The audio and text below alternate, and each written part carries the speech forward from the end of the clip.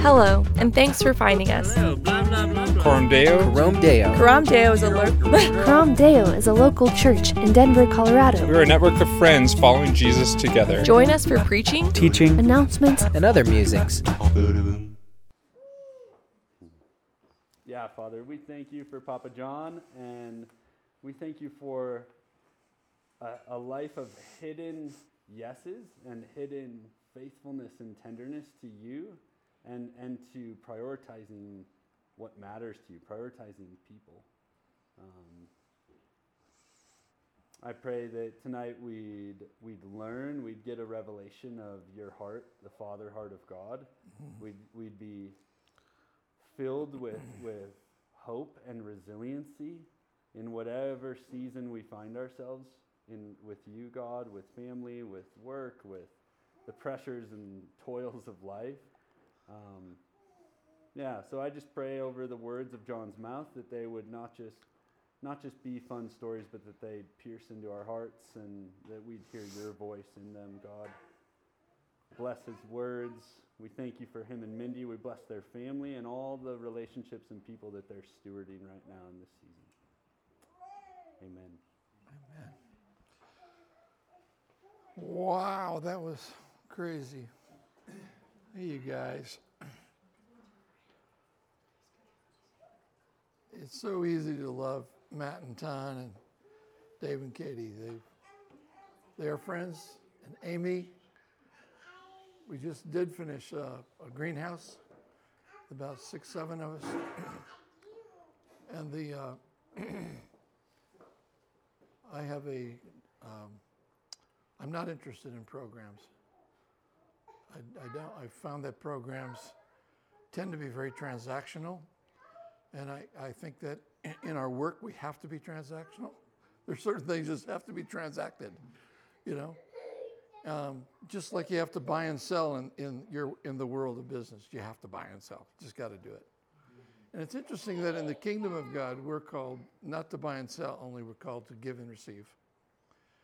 And we are called in the kingdom of God, we have not a transactional framework, but we have a relational framework where we don't trust a few people to get vision for everybody else. We believe that God has given every one of you a dream, a purpose, a divine seed. And sometimes your work or your business is the delivery system for that. And sometimes it's a lot bigger than what you're actually doing right now, right? You got ideas bigger than what you're actually doing. Then when you get into your 30s, late 30s and 40s, the normal question is this all there is? It's very normal. Is this all there is?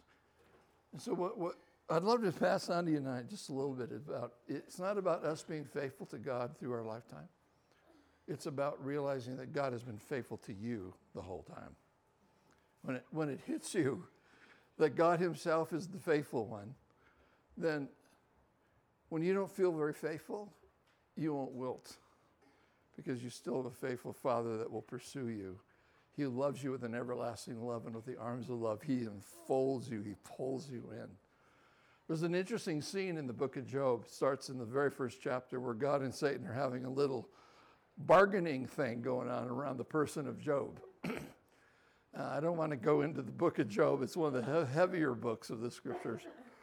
But it's actually very simple. God has an agenda for his creation on earth. The enemy is completely committed to thwart that thing. And God wasn't so much wanting to see if, he wanted to see if Job was going to be faithful and stand up through all of this. Losing his family, losing his whole livelihood, his children, his cows, his cow, everything got taken away from him. And if you have your feet on the earth and you look at that story, it will make no sense to you. If you step into the throne room of heaven, as it were, metaphorically speaking, if you were to step up there and get God's perspective, he looks on all of his creation, not as residents of earth, but as pilgrims and sojourners. You're an alien. You're a resident alien. Believers. Us believers are resident aliens. And one of the greatest strategies of the enemy is to get you so earthbound that you can't understand what's happening in the spiritual realm around you. Now, the church has made a fundamental mistake historically over the years, is to pull away from this world, right? We just pull out. We just fortress. We'll go build monasteries and hide out and just do this with Jesus. You know, I'm all about monasteries. I think they're great, especially the ones that are engaged in social issues, especially the ones that are actually forming people into disciples to take the world for the Lord. And there are those. So that heavenly picture of God and Satan going after old Job together, if you will, revealed that there was a wisdom on this earth that wasn't enough to help Job through his issues. He had 3 friends. And at the end of all of this pontificating, God says, who is this that darkens counsel with words without wisdom? Where's all this rhetoric and all of this, all this chatter that sounds so wise? It did nothing for Job because it was earthly. Their feet were on the ground and they were giving earthly counsel to this remarkable man. Then in the middle of the book, God just goes off on himself. He says, where were you when I created Leviathan? Where were you when I flicked the stars in space with my fingers, right? I mean, it's spectacular. It's just like God just saying, my ways are so much higher than your ways. Ecclesiastes, Solomon wrote a really cool little thing in chapter 4. It says, God is in heaven, you are on earth, therefore let your words be few. I love that. In other words, shut up already. Because there's a heavenly perspective that God was determined to help Job see. And Job was, over that book, he gets lifted up. And the culmination of it was when he looked at God and he said, I have heard of you with the hearing of my ear, but now I see you with my eye. It's gone from knowledge and earthly wisdom and earthly stuff, losing stuff, loved ones and wives. I mean, that's almost cruel. From an earthly and human perspective, what happened to Job was unconscionable. No one should have to go through that. And our justice checks, rises inside of us. And it's like, how can I believe in a God who, because you don't know God. People that criticize God don't know God. Paul said, he's the potter, you're the clay. He can choose to make whatever he wants. From the human brain standpoint, that you can almost not rectify that. That almost is unsolvable. Like God he always existed. He never had a beginning. That one, I'll lay in bed and just blow a fuse. Trying to think about that God always was. There's no start to him. So I want to start a little bit by just saying, God's really big. And one of the reasons we struggle in understanding things throughout life is he is trying to get your feet off the ground to get you. He says, we're seated in the heavenly places in Christ, in Ephesians 2:6. He wants you to get that perspective so that he can send you back into the world armed with the stuff of the kingdom and the love of God. So we don't fortress, we don't pull back. Neither do we go in until we understand the heavenly perspective. Without that, you're going to get beat up really bad. And the beauty of getting beat up is he always takes you and redeems you, heals you, and sets you back. Always. So I was born and raised in Japan, 1952. So do the math. I'm 71. My mom and dad were beautiful people. They were missionaries, loved Jesus. MacArthur, after World War II, gave a call out to missionaries to come to Japan. So my dad and mom listened. They went to Bible college. You had to go to Bible college. You couldn't be a missionary. That was prerequisite. So they go and they do the missionary thing. Itinerate, you jump in a car and you just go raise money wherever you go to try to get enough money to go with your mission board to whatever field you were called to. So I was born as a total surprise. My parents were told they couldn't have children. And my mom made a deal with the Lord, said, if you'll give me a son, I will give you, he will be mine. That's what the Lord told her. Sounds like Hannah, right? In the book of Samuel. if you give me that boy, he'll be mine, and you have no jurisdiction over the direction of his life. My parents never, in those 18 years that I lived at home, never tried to steer me in a particular direction of career or ministry or any of that. It was always love Jesus and be like him, and you'll figure it out. I'm very grateful for that. Mom and Dad were really good Baptists. And one thing that they were unprepared for in Japan was the level of demonic activity. I was born into a culture that was highly demonic, and I didn't.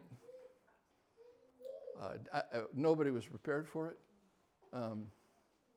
We lived in a fishing village. I was the only little white, blonde-haired kid. I had blonde hair back then, towhead. And they used to feel it to see what was real. And I'd ride on my dad's shoulders. We were at a festival where this Shinto high priest was coming down with this kind of a boat, like it was like an ark on wheels. He's coming down, and he pulled me right off my dad's shoulders, took me in the back, molested me, and cursed my life. Laid a curse on my success so that I'd always be a failure in life. So at 4 years old, you don't know really what's happening to you. But I've had memories of it since, and I realized what happened some years later. 2 years later, I was in my yard playing with my beautiful little doggy, Brownie. Me and Brownie. I'd climb the tree, and he'd sit at the bottom and just look at me. And this guy walked up, very nice young man, gave me candy and abducted me. And he was a Japanese sailor, took me and molested me. They couldn't find me. Finally, he brought me back, which is a stupid thing to do. He brought me back, and the whole neighborhood was lined with Japanese throwing things at him and cursing him for having taken the little foreign boy.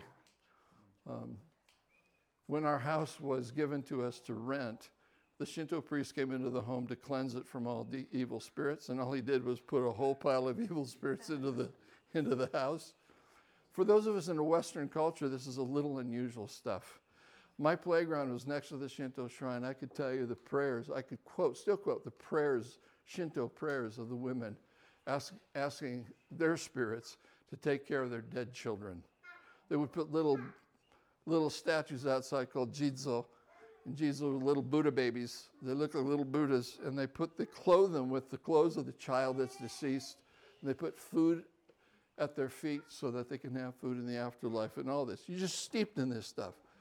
Mom and Dad moved to Tokyo when I was 6 or 7 and became dorm parents for missionary school. And I'm off having a fun day with one of my Swiss buddies, and we were on a glass refuse pile where the glass was fabulous. It was colored, and we made mosaics and do all this stuff. And our heads were down, and when we looked up, there's a guy standing right in front of us. Now, we were on a hill. There was nobody for a good half kilometer or so. Nobody. There was no one around. And this guy materializes right in front of us, holds out a picture of a couple copulating, and said, "This is the essence of life," in Japanese. This is the essence of life. And we looked at each other totally shocked, like, 8-year-old boys, looking at these pictures way too early in life. And we turned back, and he was not there.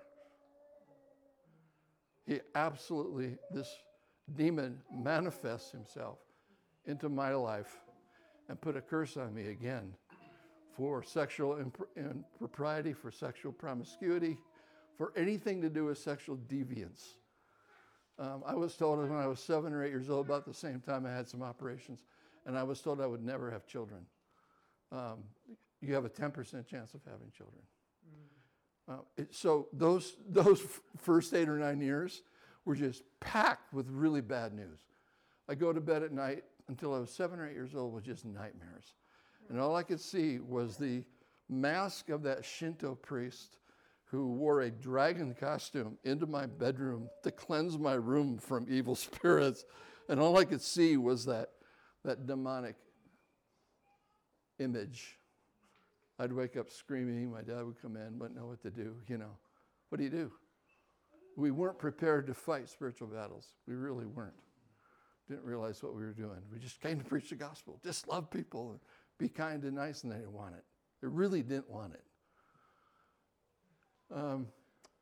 This led me to deep depression by the time I was 12. I was an absolute mess. And suicidal thoughts at 12. By 17, I was acting out. I was so angry. I was voted in my senior year as the most talented guy in my class. It's not because I was so talented. It's because I was working so hard to be loved. I try everything. Sports, I was great in sports. Did really well in basketball. Well, I like art. Let's do art. I did really well in art. Well, how about music? Let's try music. I really did well. Let's tell drama and acting. I did really great. I did really well at all that stuff. But I don't think I was all that good. I think I was just desperate to be loved and to be noticed. And a little message came into my head during those years. You're alone. You'll always be alone. And if you left the room, nobody would miss you. Okay? Picture that now. If that message is in a little heart and a growing heart, a teenage heart, that message is embedded as your identity. That's who you are. It's going to alter everything you do. So what does God want to do? God is sitting in heaven, and he's having a debate with Satan. And it's something to the effect of, you're the prince of the earth. You can mess with my guys all you want. But I'll tell you what, I'm more faithful than you are bad. I'm greater. Greater is me that's in my children than you and all of your strategies. So I don't know that God had that conversation with Satan in heaven about me. I have no idea. But that idea was John Petersen needed to be lifted into the heavenly realm. I needed to get off the ground and get a whole different perspective on life. So what did he do? At 17 years old, my buddies and I, 10 of us, went to a Bible camp, hated it, didn't want to be there. Our mothers all sent us, try to straighten us out. We were a mess. And the only thing we could think of is bring as many firecrackers as you can to blow them up under the girls' cabins. That's all we could think about. So we did. We had them all ready to go. We had crawled under there, with the spiders and everything. And we're attaching these strings of Chinese crackers, And we were required to go to this bonfire campsite thing, and do the kumbaya crap. And I was really not happy with the missionary community. I was very judgmental. I didn't like the fact that they forced Western culture on people. I didn't like the fact that they actually didn't like each other. There was very little unity in the missionary community, and I used that as a weapon against them. I was pissed. I was really angry. Long story. Some guy was teaching at this campfire. It was really boring. Meant nothing to me. And all of a sudden I get conviction. It's just like something smacked me inside. And I look at my buddy and he's crying. I think, oh boy, here we go. We're succumbing to this missionary baloney, And that night we went back to the room, 10 of us. We got in our room and a lightning and thunderstorm hit off the Japan Sea. Man, those things are thunderous. Simultaneous lightning and thunder. Little wooden houses are doing this. Rain is just torrential. And we all came to the Lord in the same night. We all confessed. We all put our arms around each other and said, we're going back to the school and we're going to change it for Jesus.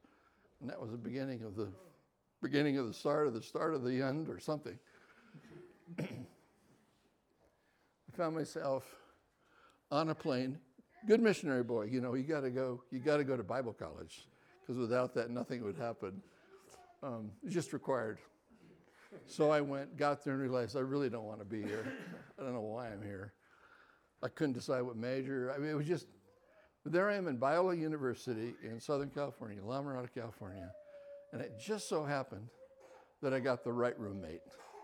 And my roommate was from Tucson, Arizona. And he came in one night and he said, dude, there is this church called Calvary Chapel in Costa Mesa. And you got to come see this thing. This is unbelievable. There's like 400, 500 people, and it's a combination of straights and hippies. And the hippie thing had just gotten going in 69, 70. We were at Bible learning dispensational theology, that pretty much the gifts of the Spirit and all that had ended back in the first century. And lo and behold, I had a conflict going on inside my spirit. Because I go to that church at night. They had services every night. Eventually, we moved from this building to a tent that held 4,000 people. We had hippies coming off of the beaches every day. We had these hippies, these guys were unbelievable. So the little Baptist kid, right? I'm dressed all proper, and they're coming in with the robes and the sandals and the braids and the, they didn't have tattoos quite yet. Some of that was going on, but they did the henna tattoos, And so new believers, they'd come super early, sit outside in the lotus position, right? Lotus position is where the cosmic energy comes into your spine, and you sit there like a Buddha, do the whole thing. That's all they knew. So they would sit cross-legged, do the Buddha thing. Energy, cosmic energy. Instead, they had the Bible in their laps, and they had a weed in their fingers. They were token, reading scripture, and I thought, if my mom and dad could see this, they would just die. They would just fall over, because this is like, there is nothing about this that they would approve of. Right men should not have long hair. Women should be submissive and all this stuff, and the women are engaged and animated and in love with Jesus. They were freakazoids. They would get in there and they'd worship God for the first time. They wrote songs out of the scriptures. The earliest popular Christian music started in those days. Maranatha music got started. Eventually, it caught. All of our worship music got started in those days. Everyone else had hymn books, you guys. We had hymn books. And there was nobody creating live songs on the spot, moved by the Spirit, inside the church during those days. And that began to happen all over the country. The hunger for Jesus was so strong that you hardly had to share the Lord. There was an absolute commitment to just be available to people. I have so many stories. We had people who had angels visit them in the back seats of their cars and minister to them and then disappear out of the car. I mean, strange stuff. I saw a guy who had no eye grow an eye within a week. In a week's time. I saw him on one Sunday. He said, the Lord's going to heal my eye. And I said, oh, God bless you. And I thought, you're right. I came back the next week and he said, you remember me? And he had a brand new eye, same color as the other eye. And I was seeing things and I'm thinking, I can't tell my parents this would not work. It so impacted me that I said to the Lord, there's something here that I don't have. I don't understand this kind of excitement about Jesus. It's all very cerebral. I had a real encounter with the Lord, no doubt about it. I love Jesus. So I started going. I got wrecked. Long story, but I had an encounter with the Holy Spirit one night at what they called an afterglow, and this little 17-year-old hippie lays his hands on me and just says, receive the Holy Spirit. And all of a sudden, it's like oil went from the top of my head to the bottom of my feet. And I started laughing. I couldn't stand. I had to sit down. And my roommate's really upset with me because he wanted all that manifestational stuff. And I said, I could care less about that. I just want more Jesus. If he gives me if I ask for bread, he won't give me a stone. Yeah. And sure enough, he was so faithful. God is faithful. And what he's trying to do in our lives from the very earliest is his whole commitment is to get you to see Jesus in everything that happens. If you want to talk about being faithful over a lifetime, keep asking the question, where are you now? What are you doing now? What am I supposed to be learning now? If you get too focused on the future or too disappointed about what's happening now, you will miss the beauty of letting God do whatever he wants, frankly. Because there are times when he won't speak. There are times when he's just dead silent. It didn't change anything. Still loves you with an everlasting love. He still has got a plan for your life. And I guarantee you, whatever his plan for you is, it isn't the same as the one you have. I can just categorically say, you could never figure out now what will happen to you in 30 years. You'll never figure it out. You'll have aspects because of who you are. You are who you are, and that will continue to be. You will do what you're wired and designed by God to do. But the context of what you do and the level of influence that you can have, you have no idea. Are you happy not to know what's happening? Are you okay with that? Are you happy with ignorance? Slaves and orphans are never happy with ignorance. Sons are. People that feel unloved need to know so they can protect themselves and be safe, so they can know what's happening. Ultimately, for slave people that are so committed to their work and getting their identity from their work, they need to know so they can control the environment. If you need to control the environment, God has a great plan for your life. He is going to do what he did to his own son. He's going to invite you to come onto a cross and have an exchange of life. Human improvement is not on God's agenda. God does not improve us. Today, I was better than I was yesterday. I performed better. I didn't yell at my wife today, and I did yesterday. My dog, I didn't kick my dog today. The centrality of the gospel is the cross of Christ. That means, like Paul, I have suffered the loss of all things, Paul said, and I count them to be crap in view of the surpassing value of knowing him and having a righteousness that's of him. That's the goal, to be like Jesus. The goal isn't to be successful. Success is a byproduct of being in the heart of God and doing what he says and laying everything down so he can do it. You want a faithful life? Lay it all down. Regularly. Surrender the control.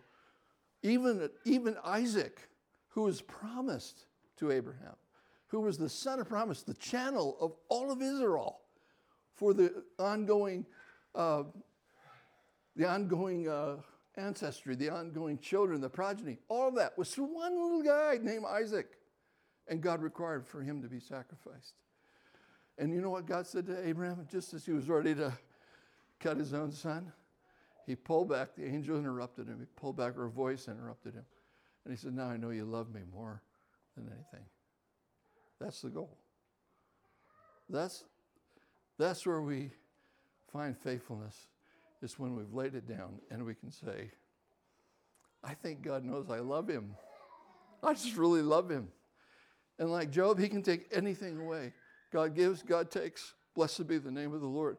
I know that my Redeemer stands and he lives, and he will stand at the end of the age. Don't know about me, but he'll be standing. I'm not looking for a city to be transformed.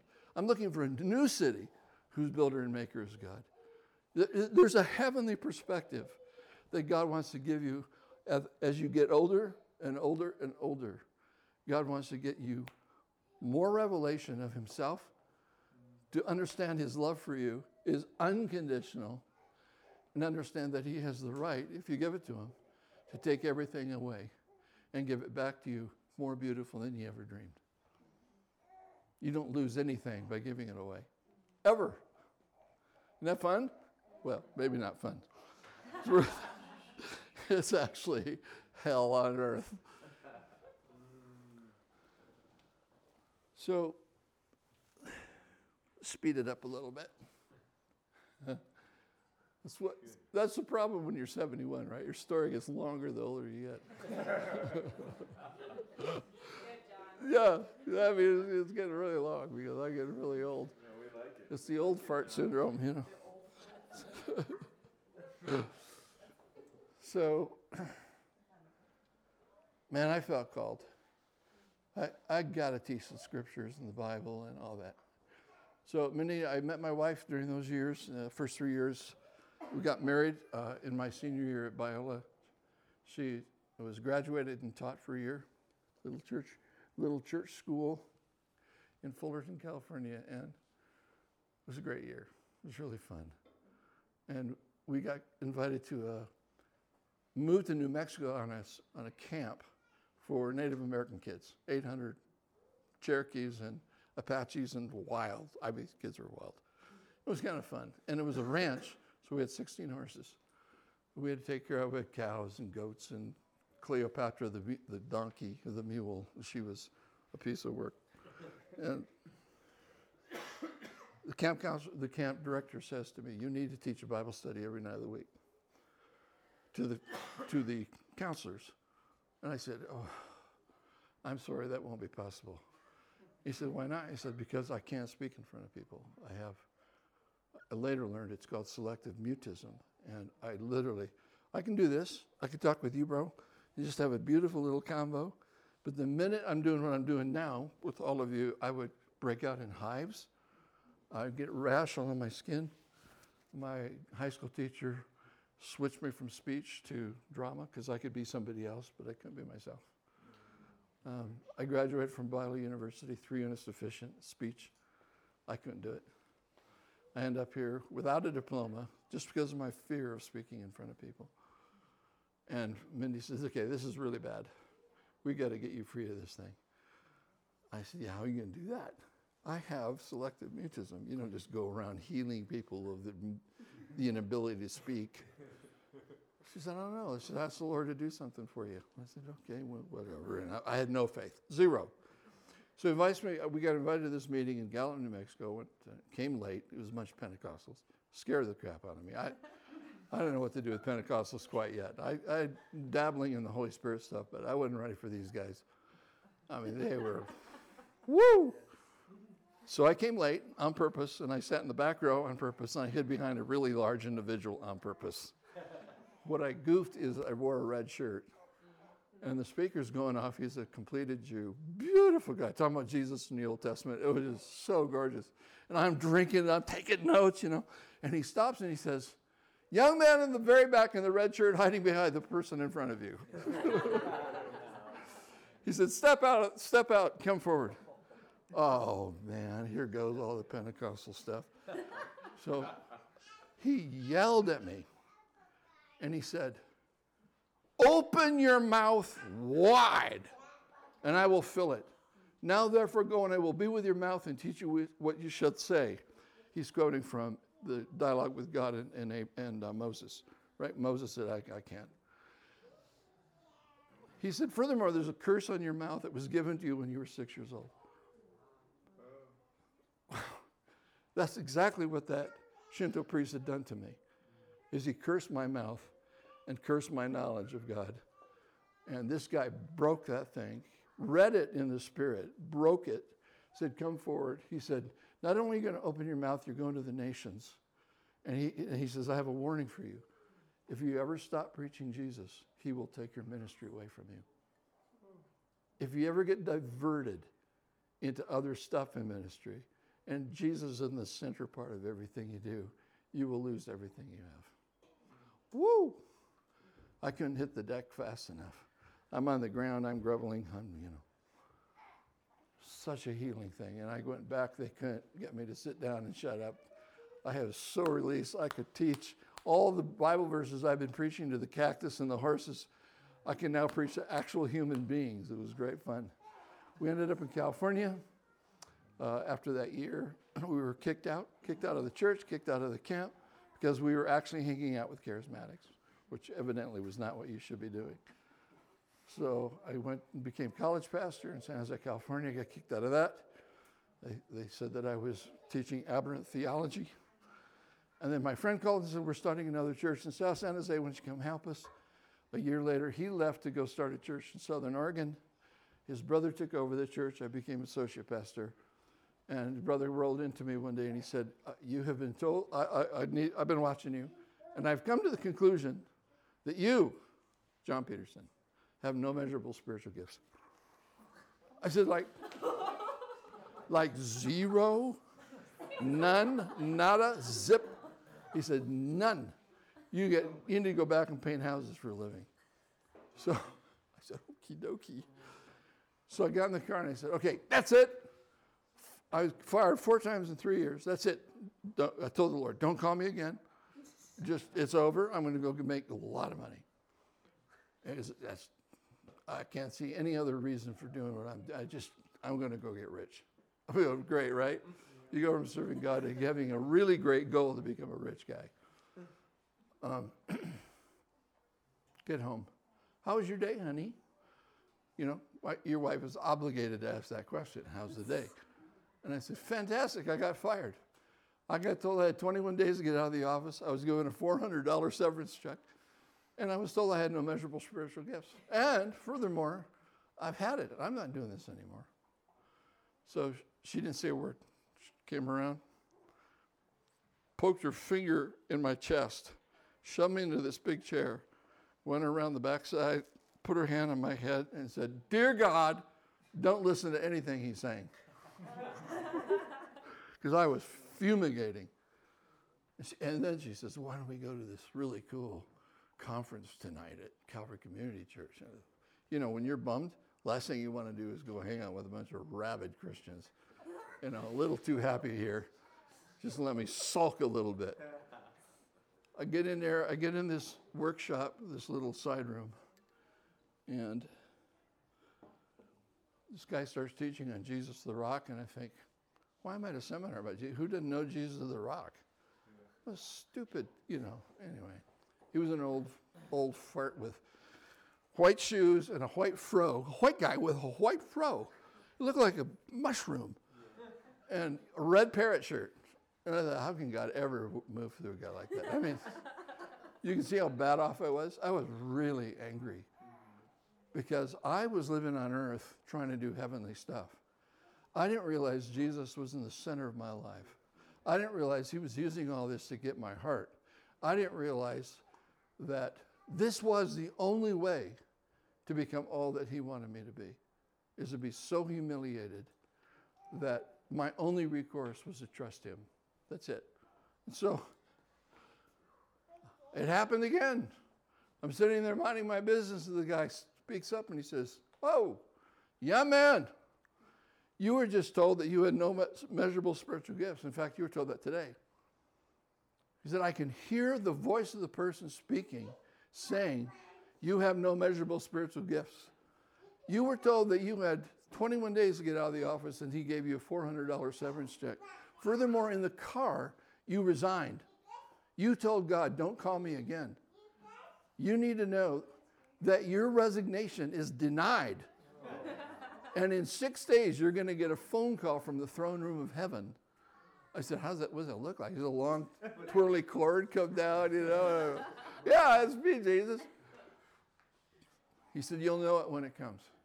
6 days later, the guy that fired me, his brother who had moved to Oregon, didn't know that I had been fired by his brother, called me and said, "I need you up here. Could you move up here and join us? Because we're just exploding with hippies."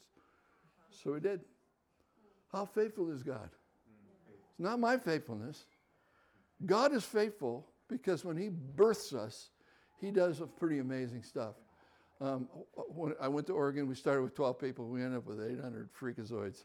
And I had 27 weddings in a row, and they were all done, not one in a church building. They were all done in teepees and tree houses and all. It was wild, right? And we had, my buddy called me, the guy that called me up there had phoned me, and he said, "Dude, I'm at Yale Creek, I'm at the nudist colony, and I need you to get up here and help me do the baptism." I said, "You're doing a baptism in a nudist colony?" He said, "Yeah, I am." And he said, "Man, it's wild. You're not sure where to put your hands, you know." I mean, really, don't picture it. Don't picture it. So by the time I got there, it was all over. Man, was I glad. But it was crazy. I mean, they were walking around, you know. And stuff like that was happening all the time. And my mom came to visit, and we would go to Indian Mary Park and have our services out in the outside. We'd camp all weekend and then have the service on Sunday. Rogue River is right there, and we would just turn around and baptize everyone that came to the Lord every Sunday. It was so much fun. My mom's visiting. She comes with her tweed suit with Mikimoto pearls and her little page boy haircut and her little pumps, you know, her little shoes, missionary issue shoes. And she's sitting in between these two huge guys They were large hippies with long hair and braided and ribbons in there. The whole bit. And she looked so out of place. I just felt for her. So I started preaching on Ephesians 1, 14, 15, 16, 17. I pray that you might have a spirit of wisdom and revelation and the knowledge of Christ. The eyes of your heart open, that you might see the hope of his calling, the riches of the glory of his inheritance in the saints, exceeding greatness of his power towards them that believe. And my mom burst into tears.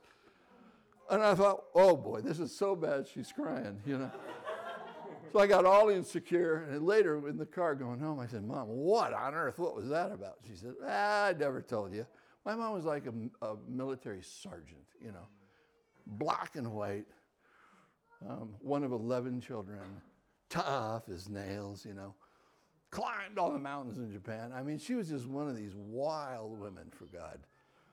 Prayed every morning at 6, had the prayer list and just did all the stuff, Not my style. And she said, well, I didn't tell you this, but on the day you were born, you were a miracle, you know that. She said, but on the day you were born, I gave you back to God. And I said, what do I name this guy? And the Lord said, name him David, or name him Jonathan, because he'll be a friend to the Davids of the earth. He will actually lay his crown down to make others great. And he said, furthermore, he gave me a text for your life, and it was Ephesians 1, 14 through 18.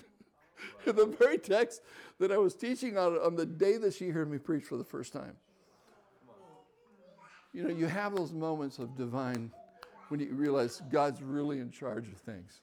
It was one of those moments, those prophecies, moments like that. So I'm going to fast forward. We moved to Amsterdam. We joined YWAM, went to Kona. Did 3 months leadership training school. Met up with a guy named Floyd McClung, who we'd met in California at pastors' conferences. Invited us to come. We stayed about 14 years in Amsterdam. And really, that period of time from that whole getting fired, that whole hippie season was really painful. Because I had an idea that the church should be a community and not an organizational construct. I didn't know how to pull that off because we didn't really get along very well. We didn't know how to get along. We didn't know how to love one another from the heart. So it got bad. It got really bad. We lost people. I lost my friends. Had friends write us off. Had my other friends who didn't like each other this way. And I just said, Lord, I'm not leaving. The only way I'll go is if you call me somewhere else. And we fulfilled a real faithful 5-year period there. And the cool thing is that church is still going today. That's pretty cool. So a friend of mine came in and took the church so that Mindy and I could go to Kona, to YWAM. We went to, I tell you, I sat in Amsterdam in my new 350 square foot apartment with my 3 kids. I'd sit on my couch and put my feet out and it would go into the hallway, It was the best place we ever lived because it was home. And we would come back, to the States and how can you do that? One lady said, how can you subject your children to this wicked city? And I walked away from her and the Lord said, you're making me happy. You're making me happy. And I'm with you, and I'm your security net. She said, how can you subject these children? You don't have your pension and your 401k and all that. I've never had that. I'm not sure I ever will. That's just not my call. Nothing wrong with it. Many of you have that, and you should. It's just not what God's called me to do, especially back in those days. And we would say to families all the time, it's not dangerous to bring you to Amsterdam, any more dangerous than to bring you to Denver, Colorado. The question is, are you supposed to be there? If people go to Amsterdam all on a big adventure thing and say, we're going to serve God, you're going to get clobbered. If you have the call of God and you know it, there's no safer place for your children. Doesn't mean things won't happen to them. It just means God will cover it, he'll redeem it, he'll restore. And he did. My kids went through hell living in that city. But they're better for it. They know how to navigate in an urban culture. They're multilingual, multicultural. My daughter worked for the Attorney General of the United States, as a personal assistant because she knew the world. She knew how to navigate with leaders because we've been doing that all our lives. She would host all of our conferences as a little 17-year-old. She knew how to do it. She's a travel agent now, and she still does the DOJ lawyers, attorneys, travel from those years way back when she worked with them. What's going on when you're in I was heading into my 40s. What's going on in your 40s, 30s, 40s? Very critical. Jesus is trying to show you that you're really good at what you do. Right?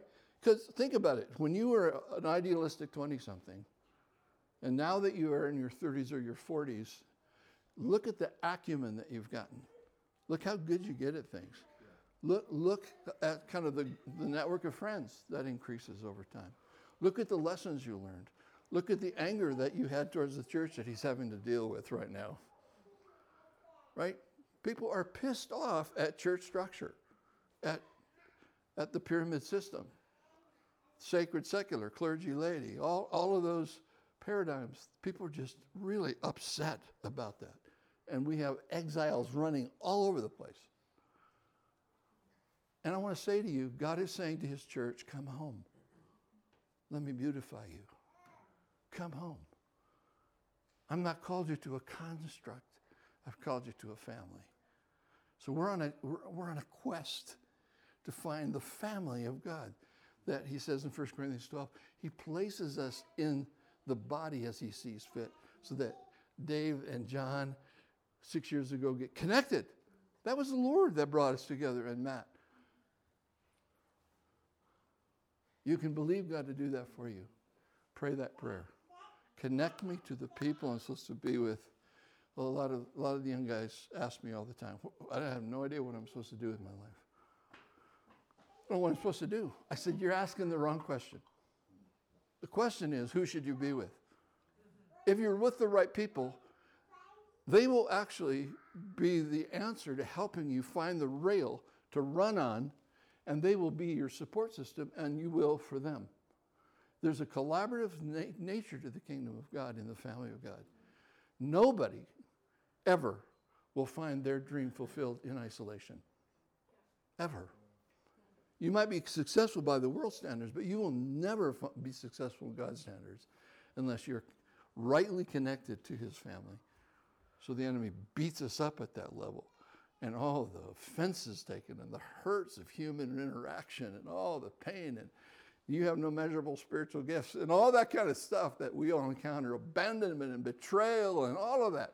I'm here to tell you that's to get your feet off the ground and get a perspective in God that's bigger than your pain. And that's your birthright. That's your birthright. He's blessed you with all spiritual blessings in heavenly places in Christ. He has saved you. He's loved you. He's redeemed you. He's cleaned you up. He's predestined you for a purpose. He sent his Holy Spirit as the, who's the guys at the bank? The notary. The notary public. He stamps that thing and says, done deal. You're going to inherit my entire deal. Sealed it in Christ. That's your birthright. And the enemy's whole thing is to argue with God and say, I can get him off that. I can get her off that.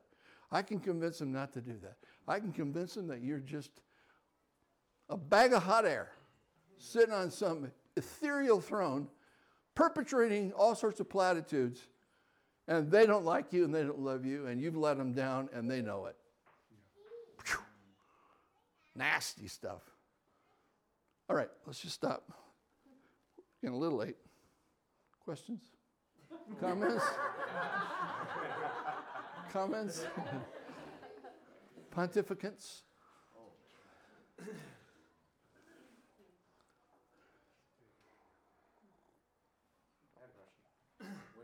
Yeah. When you were a child, all that was happening to you, were your parents aware of all the things that happened, or did you kind of discover it much later and then?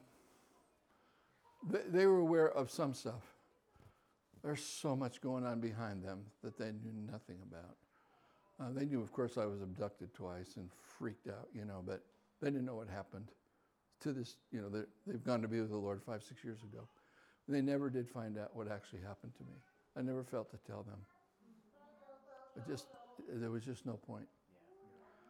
But I did tell them that I'd learned about spiritual warfare through what I'd gone through, and that I thought that missionaries needed to be prepped in that a lot more than they were. And Dad agreed. He said, I agree. They knew about my depression and anger. My mom used to say, where'd the little boy go that I used to have who was so happy and bright and cheerful, and he's just droopy and sad, But she didn't know what happened behind to create that depression.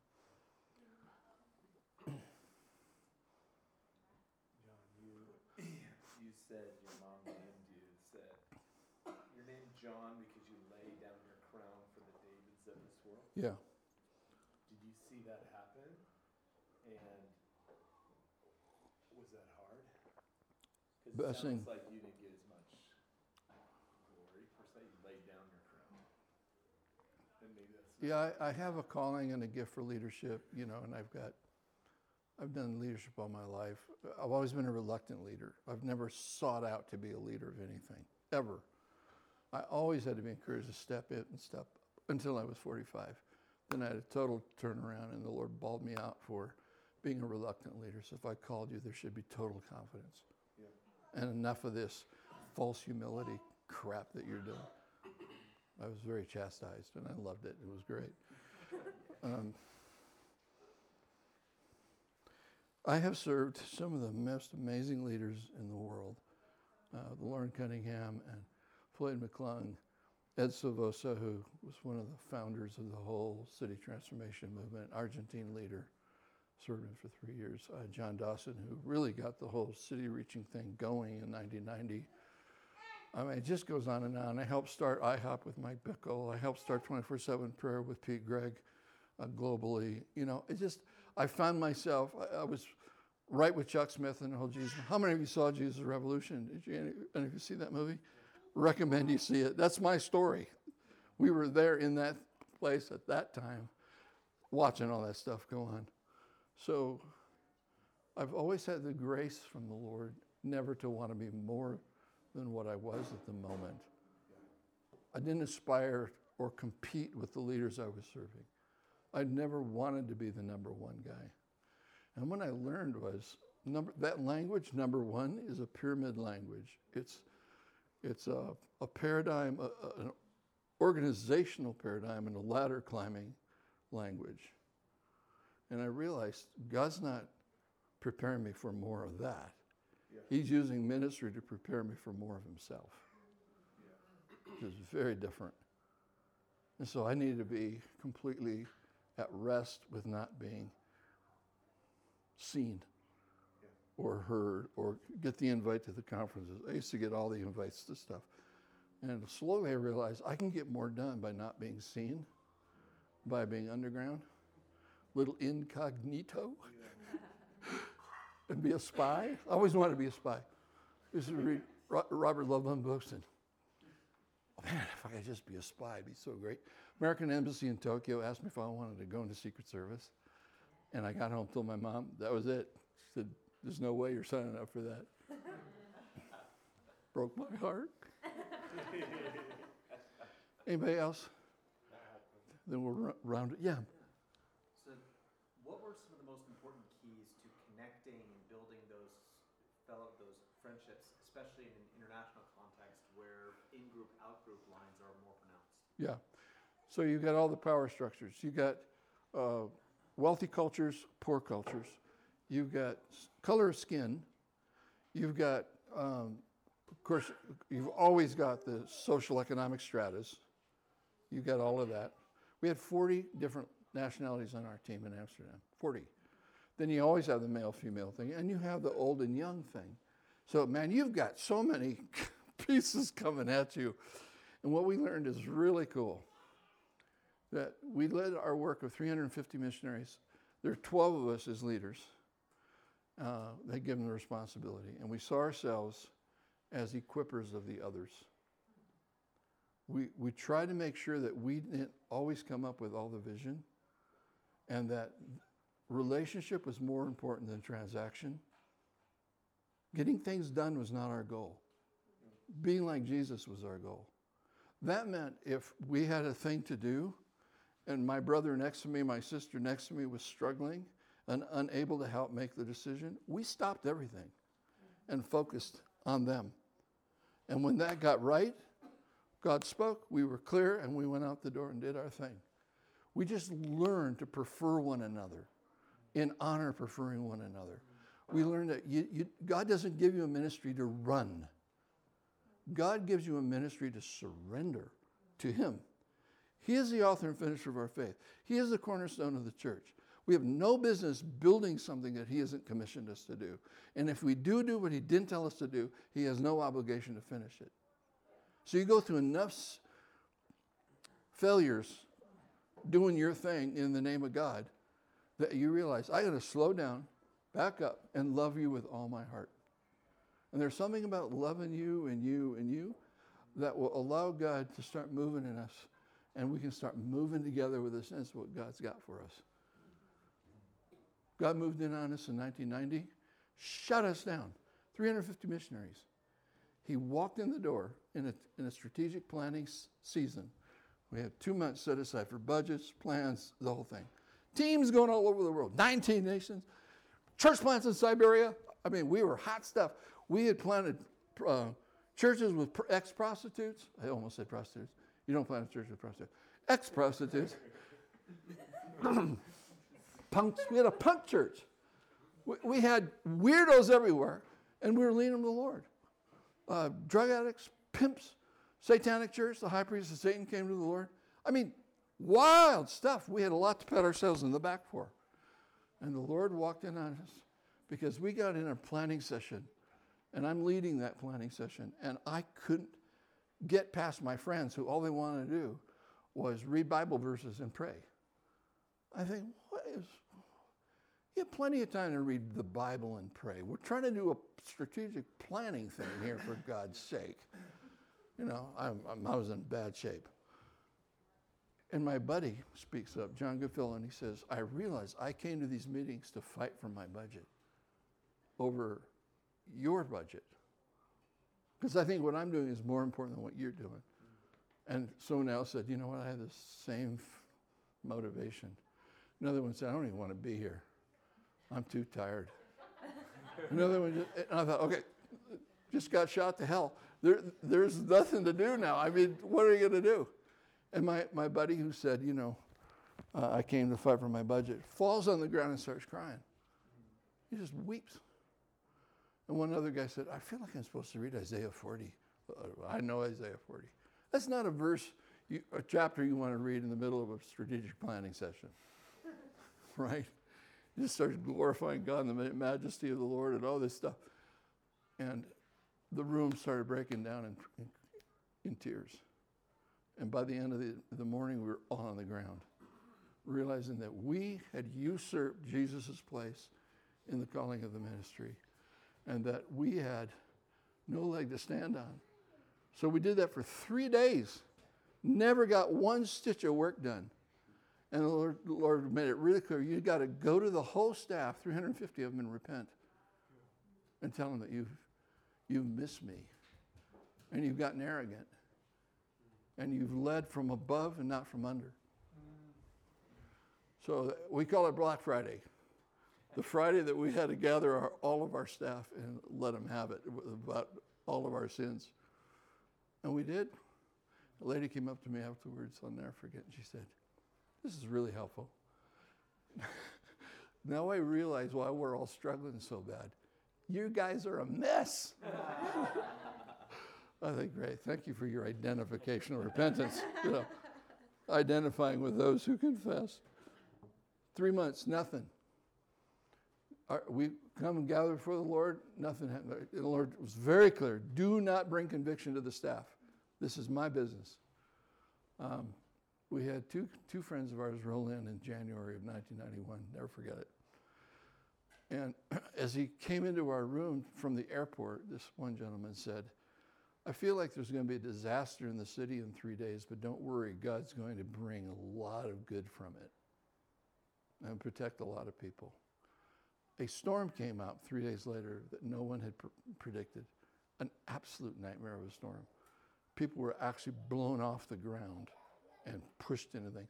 I came out of a pizza restaurant, and all the taxis were in the middle of the city by the central station, all pointing their noses at each other, and the guys were standing on top of the taxis, cursing the heavens. I thought, what on earth? It's like a demonic outpouring on the city. So I walked to our building about 20 minutes away, and I reported to my friends. I said, guys, this is going to be hairy. I'm not even sure some of our guys should come tonight. It's really dangerous. Everybody came. I couldn't find the speaker. We'll go up to his room, knock on the door. He's in his skivvies. His hair has exploded, and he's sleeping. He's on jet lag. So he comes and he says, hey, is that a wind out there?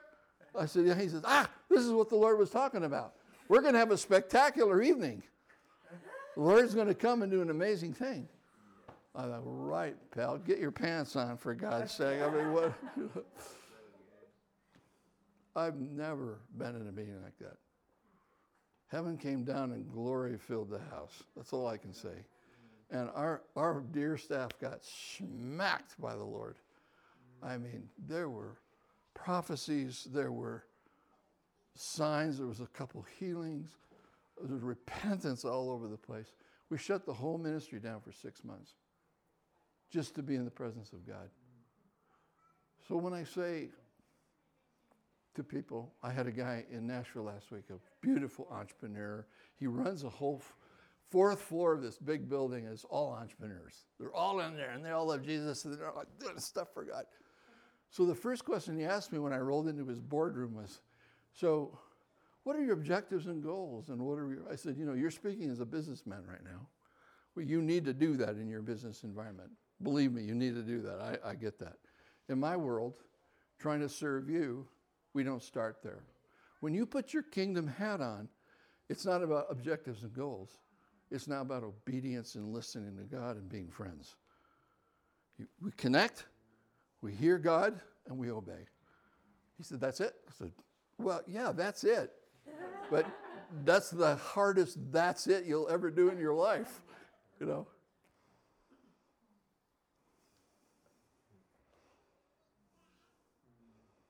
Got involved back in the States in the 90s with city transformation with the Argentine guys.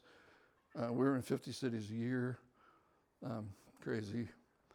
Moved to Sacramento during those days. Started the Sacramento Pastors Prayer Network. And when I got to Kansas City after Sacramento in 1999, that's when Floyd McClung and Mike Bickle had conspired to bring me into town so that I could help the pastors do their prayer and unity thing.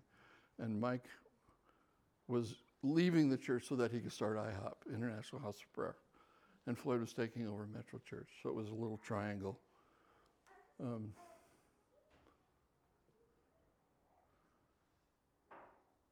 I broke down. I got to Kansas City, and it's just like I had no energy left. I had no juice. I was 46, 7, 8. I couldn't remember. Senility is setting in, as I speak. And my guys let me just go to a kind of a beautiful thing called Healing for the Nations. It was Marietta, Georgia. It was kind of a retreat center. And I can tell you guys, it was the first time in my life that I had an encounter with the Father to let me know that I was his son. And I wasn't an orphan. That message of you're alone, you'll always be alone, and if you left the room, no one would notice. It's gone. It left. He said, I love you with everlasting love. He said, when you wake up in the morning, just realize you're my son. And you're not obligated to do anything. In fact, all those who are led by the Spirit of God, the same are sons of God. I'm going to teach you how to live that way. And I thought, oh, please. Yes, please. Double yes, please. I'm so weary of me. I'm so weary of trying to figure my life out. And I laid it down. And I have to tell you guys, there's something so magical in God about not having any care about where you go or what you do or how you look or how you smell or how you come across or what you say or what you don't say or what you think about. It's just, there's a Father in heaven who looks down on you and he's madly in love and you can't escape it. You can turn it away, but you can't escape it.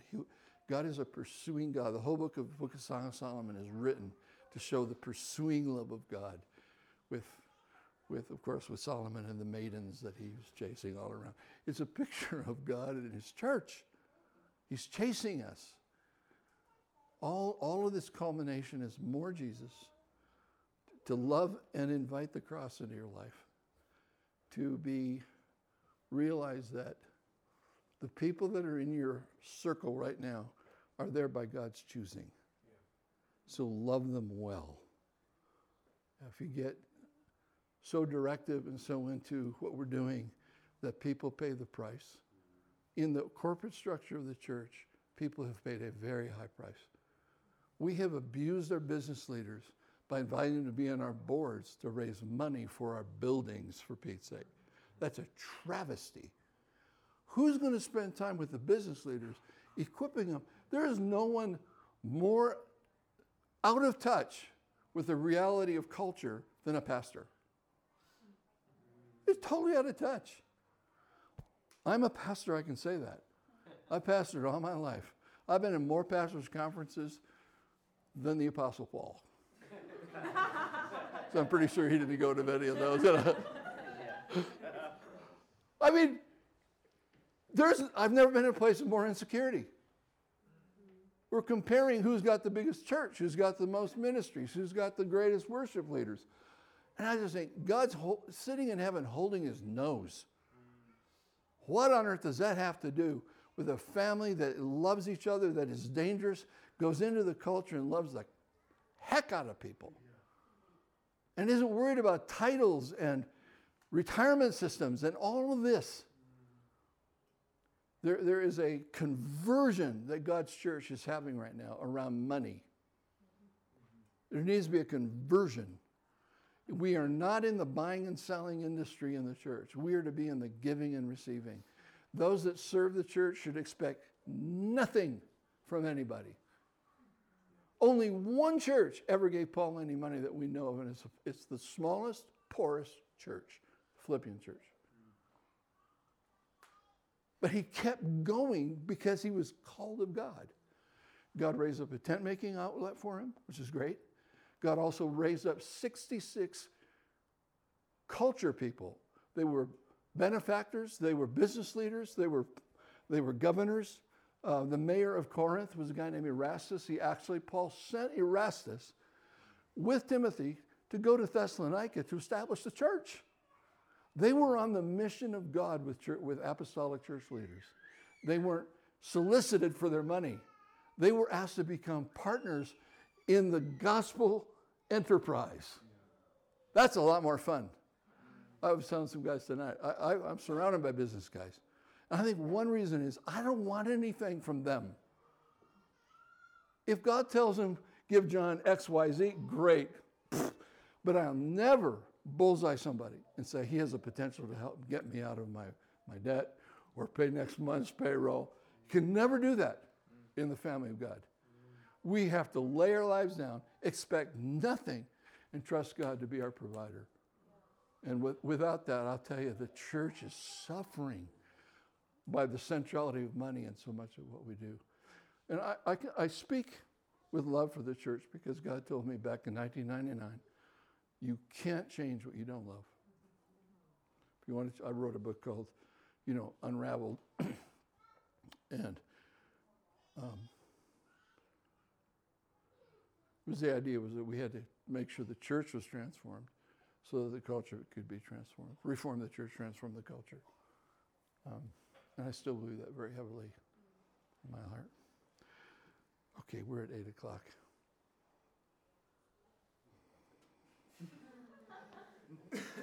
There's more to the story, but in the interest of time, I'm going to give it to Matt.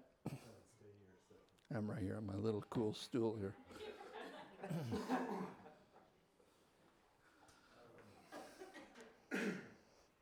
think what I'd like us to do is share some things what were on our heart. I'd like to take a few minutes and actually give some feedback. And I think sometimes in these settings, the Lord does something in our hearts that was said directly from John, and sometimes it's stuff that God's stirring in our hearts that was actually just God working in our hearts. And there's something profound when we do, talks like this, that actually we learn from each other. And I think John has taught us this, that we're all family Yeah. in the church, and that best learning comes from that. So I'd love to take a few minutes, take a little breath. If you're an introvert, you might need 30 seconds to 45 seconds to jot down, like, what's actually in there? So take that a little bit, jot down, even if it's a word or a phrase or something that you're like, actually I need to take that home with me. And I'd love us to just bounce around and actually throw things out with that. And I think it's one of the best ways we can honor John too, is things for us to actually take away and cling on to.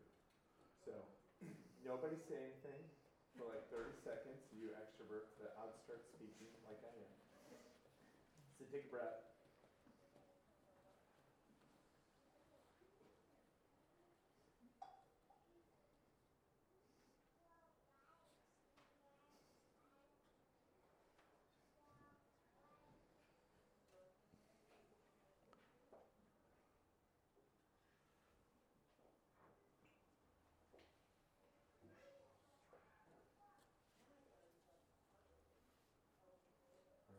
I'd love us to just bounce around and share.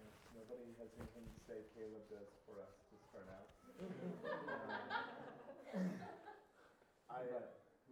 I'll go jump for it. in.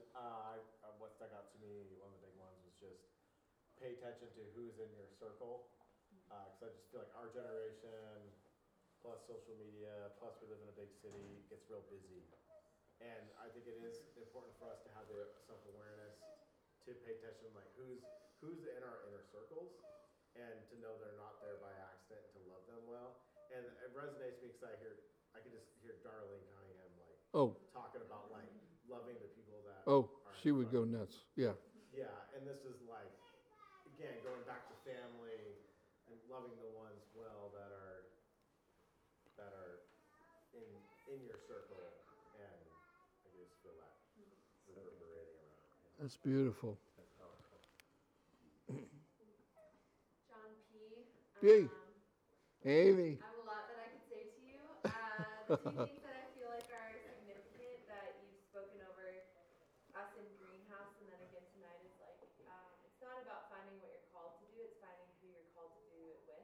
Yeah. Yeah. That's good. And that sometimes doesn't feel quite right, and hearing it come from you, is just helpful. I think that is so the heart of God, and just that we don't find our calling alone.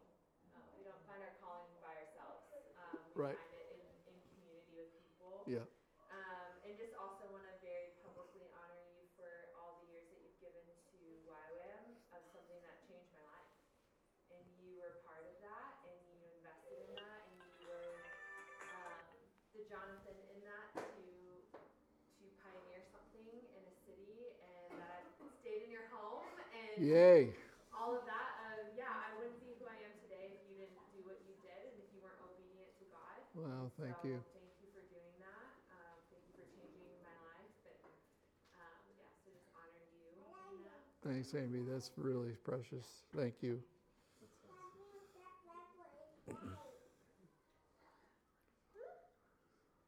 think one of the things that's really hard to hear is like you have to love the church. Like the church has to change to influence culture, and a lot of times we'll just leave that and do something different. Yeah. As opposed to like sometimes it feels a lot harder to change it from the inside, as opposed to like, okay, we're just gonna leave that and do something totally different, Right. and hopefully that will Right. either that will crumble and fall and like fall apart, and we'll be able to like sweep up the edges churches. Yeah.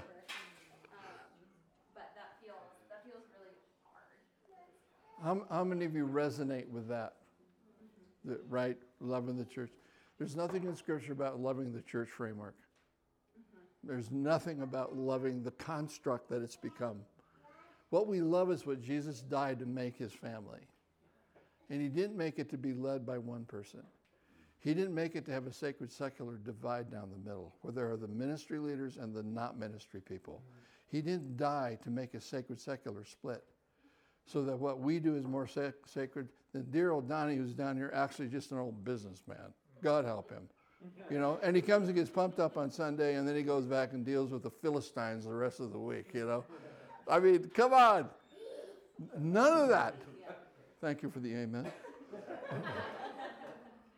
But what I say to people all the time is, do not leave your church without permission from the Lord, and do it at the right time, or not at all. Maybe some people are actually called to stay inside the construct and be reformers. It's a calling. Others are not called to that at all. In fact, they stay too long. Many people, there's so much spiritual abuse or just no relational capital in the place. There's nothing, no interchange of humans. Disciples aren't being made, you know. So I never tell someone leave your church because you're frustrated. And make sure if you leave, you get it from the Lord, and that you bless backwards, and that you resolve any things in that church that are not quite settled yet with relational issues. Make sure you go to the people. They may or may not receive it, but do your part.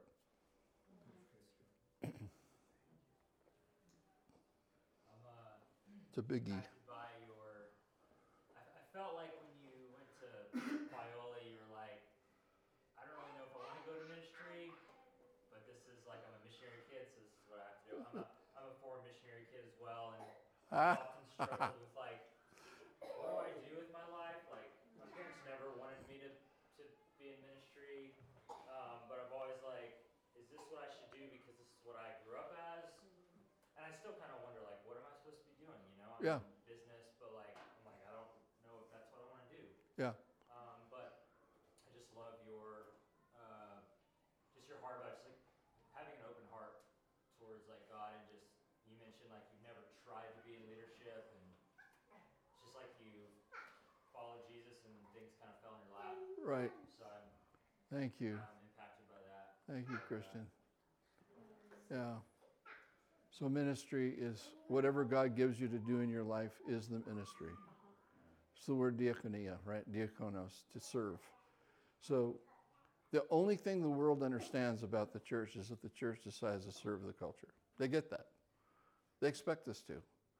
When we do that, it's a long teaching I will not go into, but the whole idea of benefaction and doing good, there's 2 Greek words for it, I won't go into it, only to say there's distinctly a good that anybody can do for any other human being. It's built into us because we're made in the image of God. There's another good that you only get by the power of the Spirit. That's a different word. Both words are used in Titus 3, 1 through 8. Check it out. It's very interesting. But when we start defining our business leaders and our educators and our scientists, I ran into this couple up in Boulder who were astrophysicists, both of them married to each other. And I had a whole Sunday to lay hands on the people in the church who had never been commissioned into their ministry in the marketplace. That's all we did. We just laid hands on them and slapped oil on everybody and did the Shandalamahukia stuff, you know. And the line went all the way to the back door. You had teachers, you had scientists.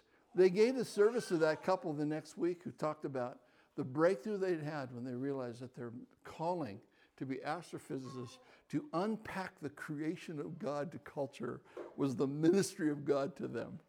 And everyone stood up and screamed and yelled and cheered, you know. That's the way it should be. We're cheering each other's ministry. And sometimes that ministry is not seen and it's minuscule and it's in incubation stage. Other times it's in full-fledged multiplication and going nuts. Different times of life. Go back to my chair. I've been running into this thing lately, and it was running you, and it is that our identity is Trinitarian, that we're created in the image of a singular plural, and we cannot have a full identity if we are self-identified. Preach it, sister. And So good. it's just amazing how in your story, the wrestle in, there isn't a wrestle in the Trinity for who's the more powerful position. Right. Or like who's like, oh, I'm threatened by the Father because he's talked about this way, and the Spirit gets to do this, but I don't get, I mean, there is an overflow of one into the other. Yeah. And how when I self-identify, or I think, oh, I just am made in the image of a singular. Yeah. And forget the fact that I was made out of belonging for belonging, that I actually am missing the part of me that shows up fully as myself. Yeah. And allow Shelby to show up fully as herself, and Matt to show up as himself. And we're not in competition over anything. I just get to pour over, and she pours over, and he pours over, and we just are in this like loving, belonging singular. That's so good. So that's plural at the same time. And so I think that the Spirit's trying to like put something in me, because I keep running into it. So thanks for being a part of that. Thanks, John. We like to say that the Father makes us sons and daughters. Jesus, the servant king, makes us servants of the king. And the Spirit of the Lord has been sent to manifest us as ambassadors to all of culture. We have this little teaching called gospel identity. How do we get our gospel in the Trinity? And how do we live that out without being schizophrenic, without being tripolar, Awesome. Maybe one more, and then we'll close that. I mean, I would just say, I think you are also all the things that you shared, and that your presence is comforting, and I think encouraging. Wow. And I think, at least for me, and I'm sure this is for others, but just you getting to share your life, and also to hold the Father's heart. I can feel it. Yeah. And it makes me want to be that as well. Woo. And so, I mean, I thank you for sacrificing your time, even as you're older. And I think that's encouraging, because there's so many people in their 60s, 70s, 80s, and they feel like, I think they start to believe a lie that they don't have a value. Oh, it's a lie from the pit. But I know that It's nasty. you need that. Thank you so much, Donnie, man. Sacrificing when you don't need to, but how valuable it is, I think, for us to be able to have that example and to stir us to want to be that. That's so cool. Nothing gives me more joy than that.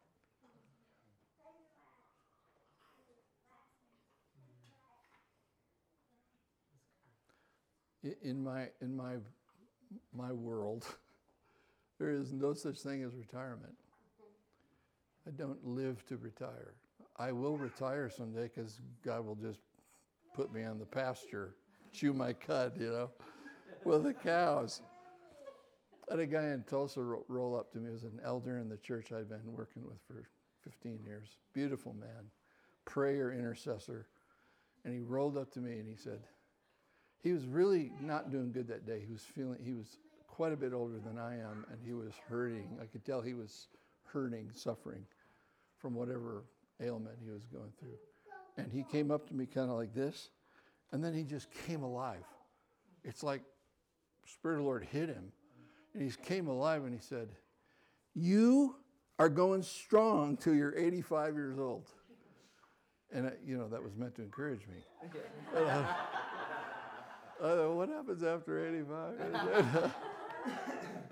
But I got it. It was actually very encouraging, because he said, you're not going to flinch. You don't need to flounder. You don't need to kind of try to make things happen like everyone thinks you're supposed to when you get to be my age. You just keep going. You just keep doing what God's told you to do.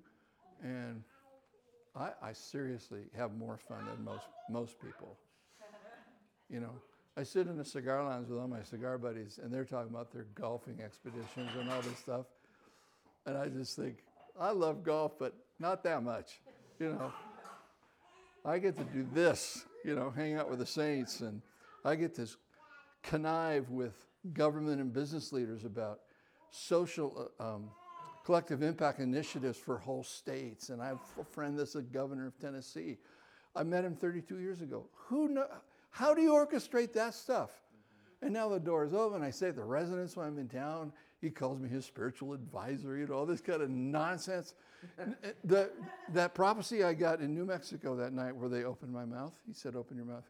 He said, God will bring you before kings and governors for my name's sake, and you to release the gospel to them. And when I met Bill, he was 30 years old, and we met in Czechoslovakia back in the day, in Prague. He came back the next year for a conference I was doing so that he can just hang out with me. He spoke.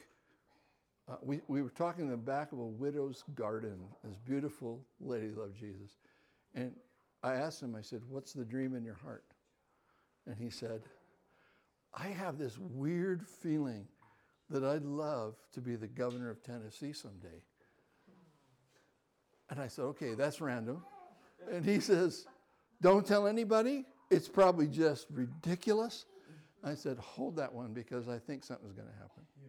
So every year that we saw each other over the years, 30 years, it was a big joke. How's that governor thing going? And then a year and a half before he actually put his name in for the first go around, he called and said, you won't believe this, but I think I'm supposed to put my name in.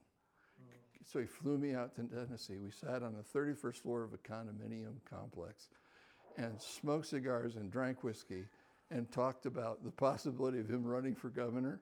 That Friday, he signed up to run. And his wife had a visitation of the Lord the night before and said, this is of me, and I'll be with you, and you need to do this. And they went from 7th in the Republican primary to 1st. They went up against a very strong Democratic guy. And he went negative on them and lost the election because of it. And they wouldn't fight back. So now it's been really fun, you guys, because we're in Tennessee. We're working in 95 counties with the Faith-Based Initiatives Office.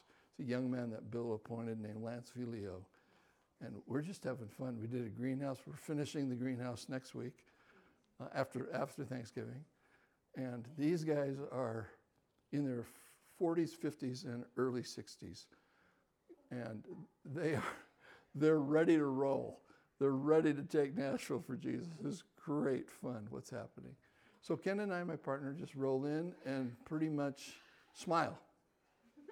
We just we have a little leverage, you know. We roll out our teaching and then we just watch them become friends. We watch them hear the Lord. We watch them begin to get strategies from God.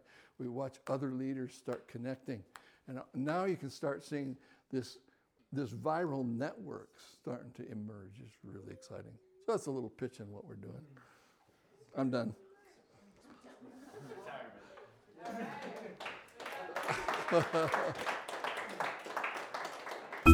Thanks for listening.